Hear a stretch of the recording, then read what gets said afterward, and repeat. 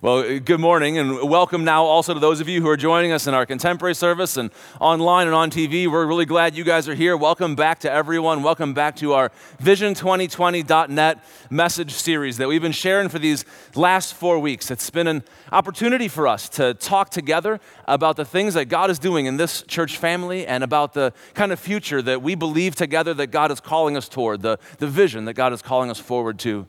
We've been talking, especially in these last few weeks, about the areas in particular we believe that God is calling us to grow in order to be the people that God wants us to be. We've talked about expanding our invitation to Christ and investing in the relationships that make this church family strong. And today I want to talk to you about the third and final of these three growth emphases that we want to grow toward. This third one is to empower the people of Jesus, to empower the people of Jesus for life and service in the kingdom of God.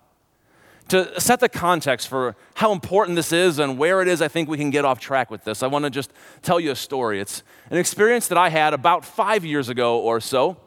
I was sitting in my office with two other staff members from First Lutheran, and we were listening to a webinar, like an online seminar. We were listening to a webinar, and it had to do with a survey. It was a survey that churches nationwide had taken. Some of you might remember, we participated in this also. It was called Reveal, and it was meant to help churches kind of understand where they are and what their growth areas might be and how the people of the church, what their beliefs are and spiritual maturity, all that kind of stuff. So we're listening to this webinar, and one of the women who was putting this on was one of the key designers, one of the key leaders in putting this survey together. And she was talking to another church and helping them kind of analyze and process their results and what they should do with them.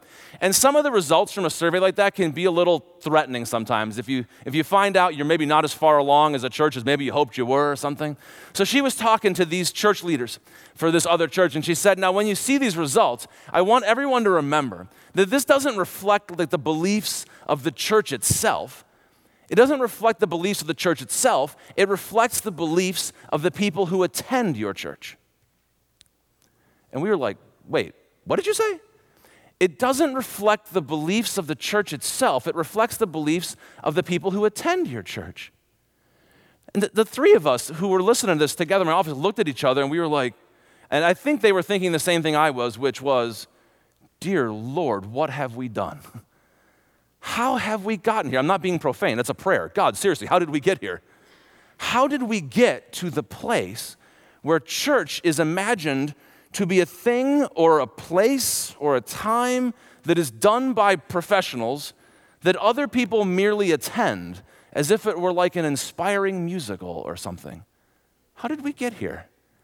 And some of you, I see, you're nodding your heads at me right now. You get what I'm saying here. Other people, but somewhere inside you might be thinking, well, what exactly is wrong with that? Maybe you're thinking that actually is kind of how I see church. Let me share with you for a second some of the things that I think are at stake in this if we get off track, if we start to think of church in this way as a thing that professional people do that other people can attend if they wish. Probably the first problem, and it might even be the smallest problem, is that an uncountable number of people with an incalculable amount of gifts and passion and energy for changing the world will be disempowered, discouraged, and basically bored to tears. Right? There are hundreds of people who are gathered here right now in this hour alone, in this church family alone, that have been given gifts by God that He wants you to use to strengthen His church and impact His world. And honestly, you come alive when you get to do those things that God has wired you up for. Unfortunately, when we think about church the way that many people think about church, the way that I know many church leaders think about church, it practically ensures that you will never get to do any of those things. And when that happens, everybody loses. Everybody loses. There's a lot at stake in this. Another thing that can happen when we start to think about church like this is that we introduce a deep, almost uncrossable chasm into all of our lives, especially all of yours, but also into mine. We introduce this deep chasm between two parts of our lives, and do you know what the technical names for these parts of our lives are? I'm going to put it right here on this easel. They have very fancy names. One side of your life it's over here, it's a little circle like this, and it's called Sunday. That's a very complicated word, right? Sunday. And then there's this other part of our lives, and it's a much bigger part of our lives, and I'm not going to write all those words because it's every other day of the week, right?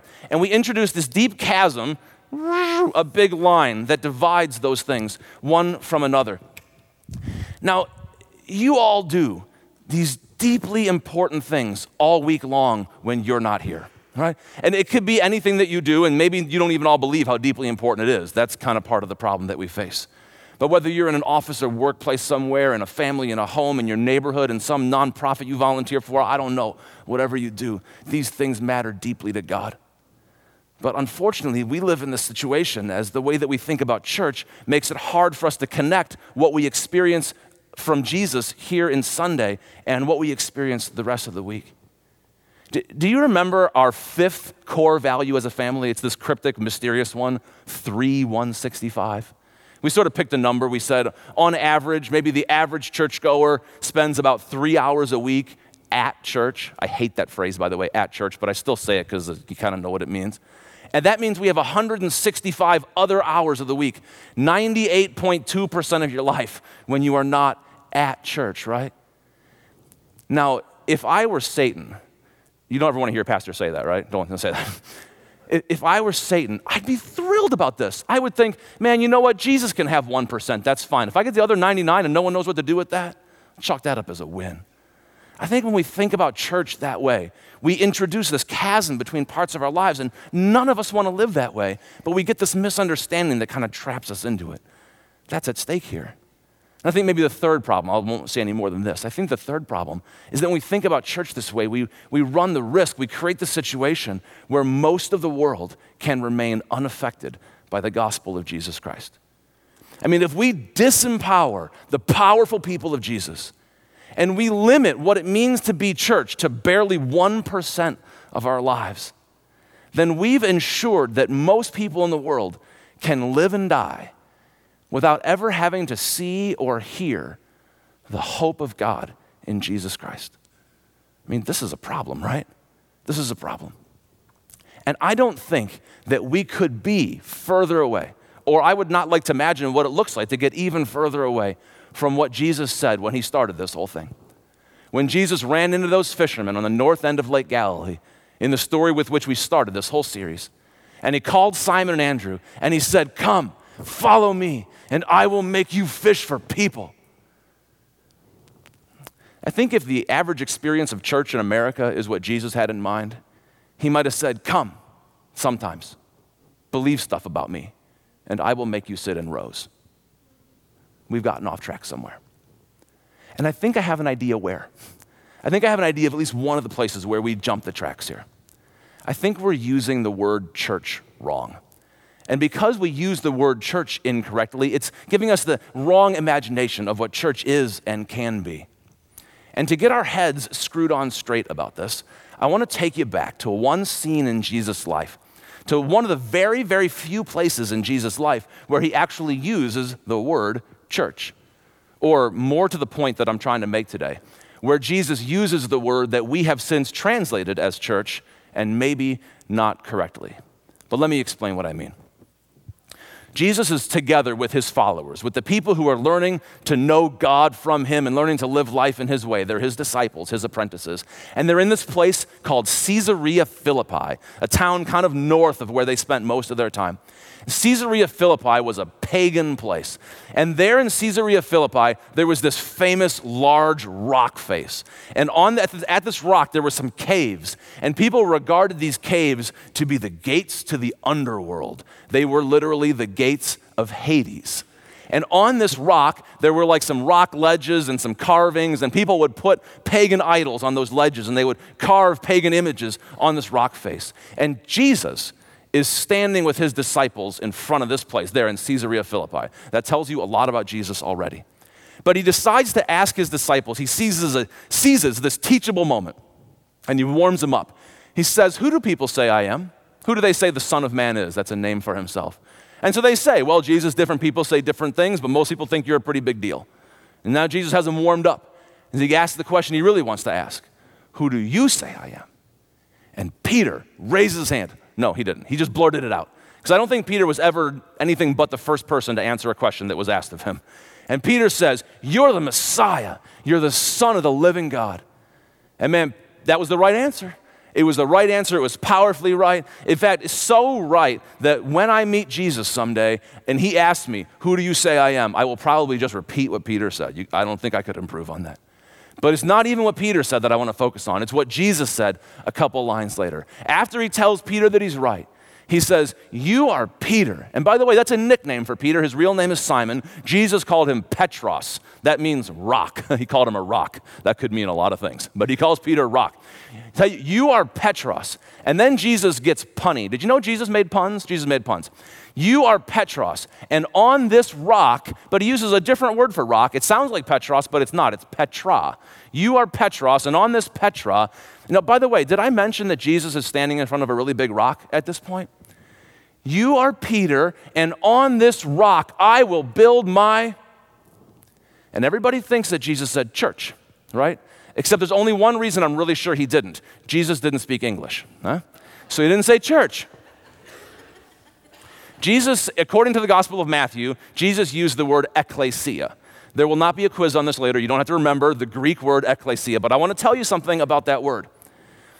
Unlike the word church, it was not a Christian word. It was not a religious word. It was a word that everybody already knew. There were lots of ekklesias already around Jesus' world. Also, unlike the word church, it never referred to a place or a building or a time. It referred to people. An ekklesia was a group of people, a smaller group of people called out from a larger group of people, gathered around a common purpose and pursuing a common goal, usually for the good of the larger people. What would you call that?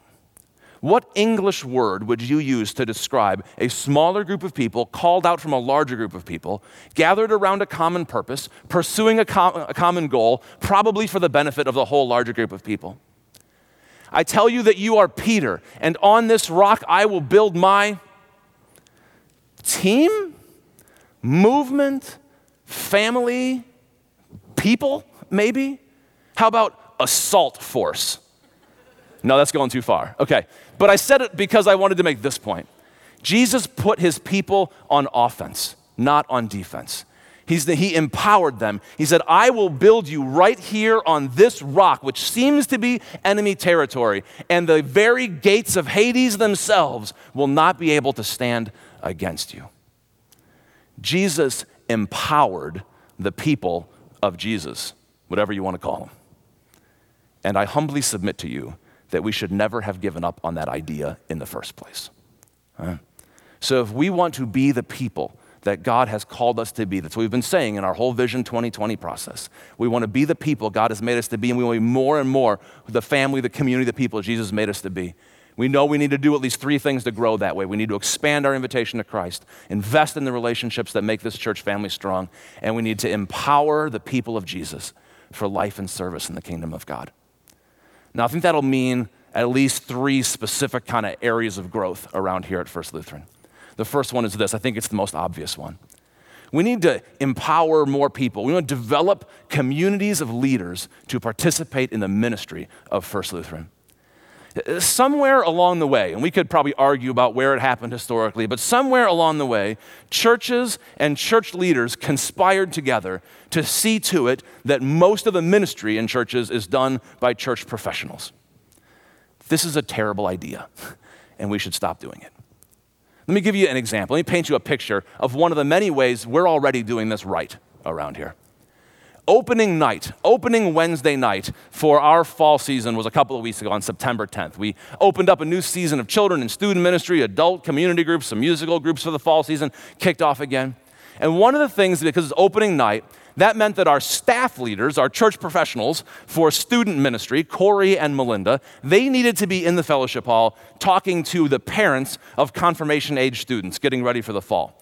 That also meant that all the students, all the teenagers, had to go somewhere else for a little while. So they went out into the back 40 back there, into our backyard, and they played some games and reconnected and had a good time starting off the year together again. The only problem is we live in Minnesota and it's getting dark earlier and earlier and earlier, right? So it got dark and they had to come back inside. And so now we have 100+ teenagers standing around in the church lobby right out there by those 4 pillars. Anybody else's anxiety level just go up right there? We had 100+ teenagers standing around with nothing to do, okay? and our staff people were in the fellowship hall and didn't even know they were there. And then I happened to be seeing this. One of our gifted and equipped and empowered and trained volunteer leaders for student ministry stood up in the middle of the group and got all their attention, kind of corralled them together, and began to share some things with them that they needed to know at that moment. And as soon as he was done talking, another one of the leaders off to his left stood up and said something else that needed to be communicated. And then just down to that guy's right was one of our high school seniors who was actually sitting with some of her friends on the floor. And she stood up and shared an announcement about something that was happening important in the life of student ministries on the upcoming Sunday. And this whole group of teenagers was well led and ready to take their next step. And I was standing about 20 feet away, completely unnoticed. Unnoticed because I was completely unneeded. I was completely unnoticed, completely unneeded, and completely thrilled at what I was seeing. It was beautiful. We had our church staff leaders who were in the fellowship hall doing ministry they're gifted and called to do. We had other ministry leaders who were gifted and trained for what they were doing, who were doing what they were called and gifted to do, and it was beautiful. And that is by far not the only time that kind of thing happens as a part of this church family. We actually get to do a lot of that around here. And I think we should do a whole bunch more of it. I don't want to waste your gifts and your passion and all the things that God wants to do through this church family. So we want to develop more communities of leaders for the growing ministry that God is doing around here. That's the first thing. The second thing has to do with what I drew up here, because everything I just talked about, that's still the 3, right? That's still the 3 hours we spend together. That's still like the 1.8% of our lives that we spend at church. And I don't want to just deal with 1.8%. I want to deal with most of our lives where we can be followers of Jesus. So we deal with this problem right here. We had this chasm between Sunday and the rest of our lives, between 3 and 165. What if we thought about this differently? What if Sunday were still a really important day where we gather together and learn from the scriptures? I'm gonna put this circle right here for Sunday, right in the middle. And we gather together and pray together, we're encouraged, and we worship and all that. And all the other days of the week, they were, instead of being separate, they were like gathered all around here. By the way, did you all know that I'm a fantastic artist? I mean, I'm like Picasso up here, and I can't even count. There's 7 right there, okay?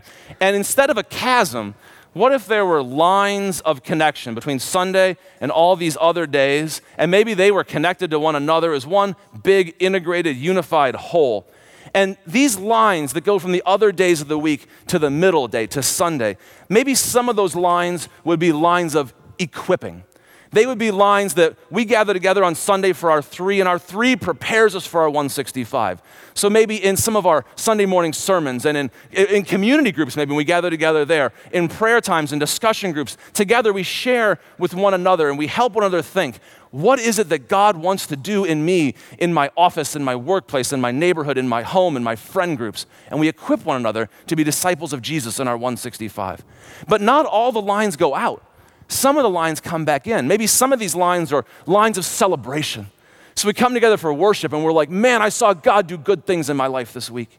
I saw God create justice in my workplace and friendships in my neighborhood and health in my body. And we come together and we worship and praise God. And maybe some of these lines are coming in from our 165 to our 3 because we want to bring our real 165 selves into our 3, right? Maybe some of these lines are lines of like contrition, confession, humility, and forgiveness.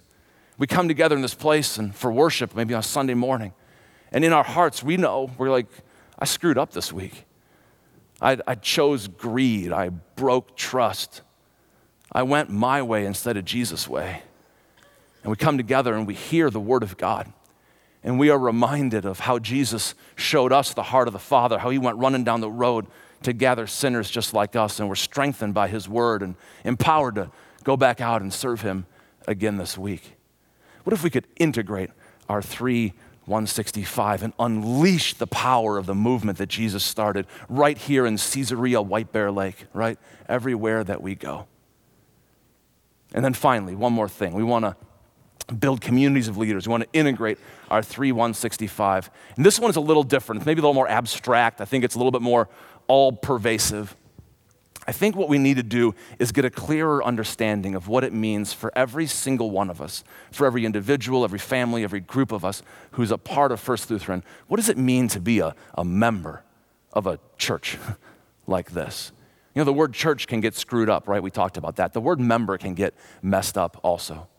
The word member was a great word. It's actually a biblical word. As far as it goes, being a member of a church, it came from 1 Corinthians chapter 12. The Apostle Paul was writing to the church, the movement of Jesus' people in the ancient city called Corinth. And he wanted them to understand how important they all were in their community. And so he said, you guys are all like members of one body. You're like, some of you are hands, and some are feet, and some are arms, and some are legs, and some are eyes, and some are ears. You are all contributing impactful parts of a larger, moving, effective body. And a lot of people understand church membership that way. A lot of you understand what it means to be a member of a church body, of the body of Christ, that way. And those of you who understand that way, man, you're setting the example for the rest of us. I think that's great. There are others of us who have probably learned a different understanding of the word membership, and it's not very helpful to us. Let me give you a couple examples of how we sometimes get mixed up on this. I'm a member of a health club here in town. Actually, more to the point, I'm a member of 2 health clubs here in town, and one of them I never go to. It's been 18 months at least since I've darkened the door of that place. They keep the membership dues just high enough they get some money, and just low enough that I've always got something more important to do than go in and spend an hour convincing them I don't want to pay it anymore, right? So I am paying a small amount of dues for the privilege of doing absolutely nothing at this health club, right? But they consider me a member. I think if I came up with a name for what I am there, I think I would say that I am a disconnected, low-level donor. That's what I am there. I'm a disconnected, low-level donor. But they call that member, and they're really happy about it, right? Let me give another example. I carry around a credit card in my wallet, and I happened to look at it recently, and it says there on the bottom right-hand corner of that card, it says I've been a member since 1997. I guess I'm supposed to be proud of that or something. Member since 97. Except I had no idea I'd been a member of that card since 1997. I am not a contributing, impactful member of a larger, effective, moving body. I think if I were going to come up with a name for what I am to that credit card issuer, to that bank, I think that I am an unenthusiastic and very occasional user of that credit card. But I guess the word for that in some circles is member. I'm going to go out on a limb here for a second. I don't think what Jesus wanted was disconnected, low-level donors and unenthusiastic and very occasional users of the movement that he started. I think what Jesus wanted was teammates on his team, children in the family of God, movers in the movement, partners in the mission that Jesus gave us and in the vision that he has for the world. And I think we need to, wherever we have this kind of diminished, evacuated understanding of membership, we need to move instead, leave that behind, and move to a spirit of partnership and ownership in the mission and vision that Jesus has given us. And you know what? In the coming months and years, it might even be smart for us to think, do we want to think of some new words we want to use for that? I know a lot of churches have done that. Do we want to think about different processes or definitions for how it is that we are a part of this church family that we are? Down the road, we move in that direction. At the beginning of this series, 4 weeks ago, I told you that we would have an opportunity to take that step of partnership and ownership in the mission and vision that God has given us for our future. And maybe some of you at this point, hopefully many of you, saw those nets that are out there in our church lobby, in our church commons. I hope none of you got kind of clotheslined by them when you walked in. There's some nets out there. And they are anchored, they are centered in the cross of Christ, right there under our skylight. They're centered in the cross of Christ, and they spread out to the 4 corners of our lobby, as if to be to the 4 corners of the world where we go fishing for men and women. At the end of this service, I'm going to give you an opportunity to be part of that net, because that net has a problem. I don't know if you noticed this on your way in or not, but those nets are not finished. The holes are way too big. There are some really big gaps in that net. And most of the fish I've ever caught would swim right through it. So we all get to be a part of the net. We all get to finish, we get to complete what Jesus has begun in us. So at the end of this service, what I want to invite you to do is to go out there and in your own time, you don't have to all rush right away, you can go right away if you want. There are some baskets at the foot of the cross. It all starts at the foot of the cross, right? There are some baskets of string, twine that are there. And you can take one little length of that string and go somewhere on the net and find one of those gaps. And you can attach your piece of the net. You can sign on and tie onto the net. And you can do it across one of the ones that hasn't had any strings tied on it yet. If someone else has already got to that one, you can tie it across that one. You can tie your string to their string. It doesn't matter. And you can tie any knot you want. You don't have to be a Boy Scout, right? Just tie your string onto the net. And if you have kids in Sunday school, you want to pick them up first and do this as a family, do that. Now, at the end of every message in this series, I've left you with a prayer and invited our whole church family to pray together during the week at all different times. The first week we prayed, Jesus, help me know and show the heart of God. And then we prayed, Lord, expand our invitation to Christ. And last week we prayed, Jesus, make our family strong. I want to leave you with a different kind of prayer this week and invite you to say a prayer when you or together with somebody else or together with your family, you're tying your string onto that net. You're becoming part of the net. I want to invite you to pray this one-word prayer. Pray, yes. Yes, Jesus. We've heard your call. Come, follow me, and I will make you fish for people. Yes, I want to know the heart of God the way that you have come to show me the heart of God. I want to know and show the heart of God. I want to be a part of this people you've called us to be, living in these values that you've given us, pursuing the mission that you've called us to be and make disciples of Jesus. And we want to grow together to be this people you've made us to be. I want to be a part of expanding our invitation to Christ, investing in the relationships that make this church family strong. And we want to empower one another for life and service in the kingdom of God, unleashing the movement that Jesus himself began. Yes, Jesus, I answer your call. So after the service, when you're ready to do that, when you're ready to say that, go ahead and grab one of those pieces of twine and join the Vision 2020. Yeah, join the net. Let me pray for us together. Yes, Lord, you come to us wherever we are, whether it's on the lake shore or somewhere else, and you have called us. Come to me. Jesus, we want to come to you because you have invited us, because you have welcomed us. You have come to show us the goodness of God. Yes, you've promised to invest in us, to spend time with us, to build us up and make us family. Yes, Lord, do that in us. Lord, you've sent us out to fish for people together, to be the people you've made us to be. Yes, Lord, do your work in us. Yes, Lord Jesus. Amen.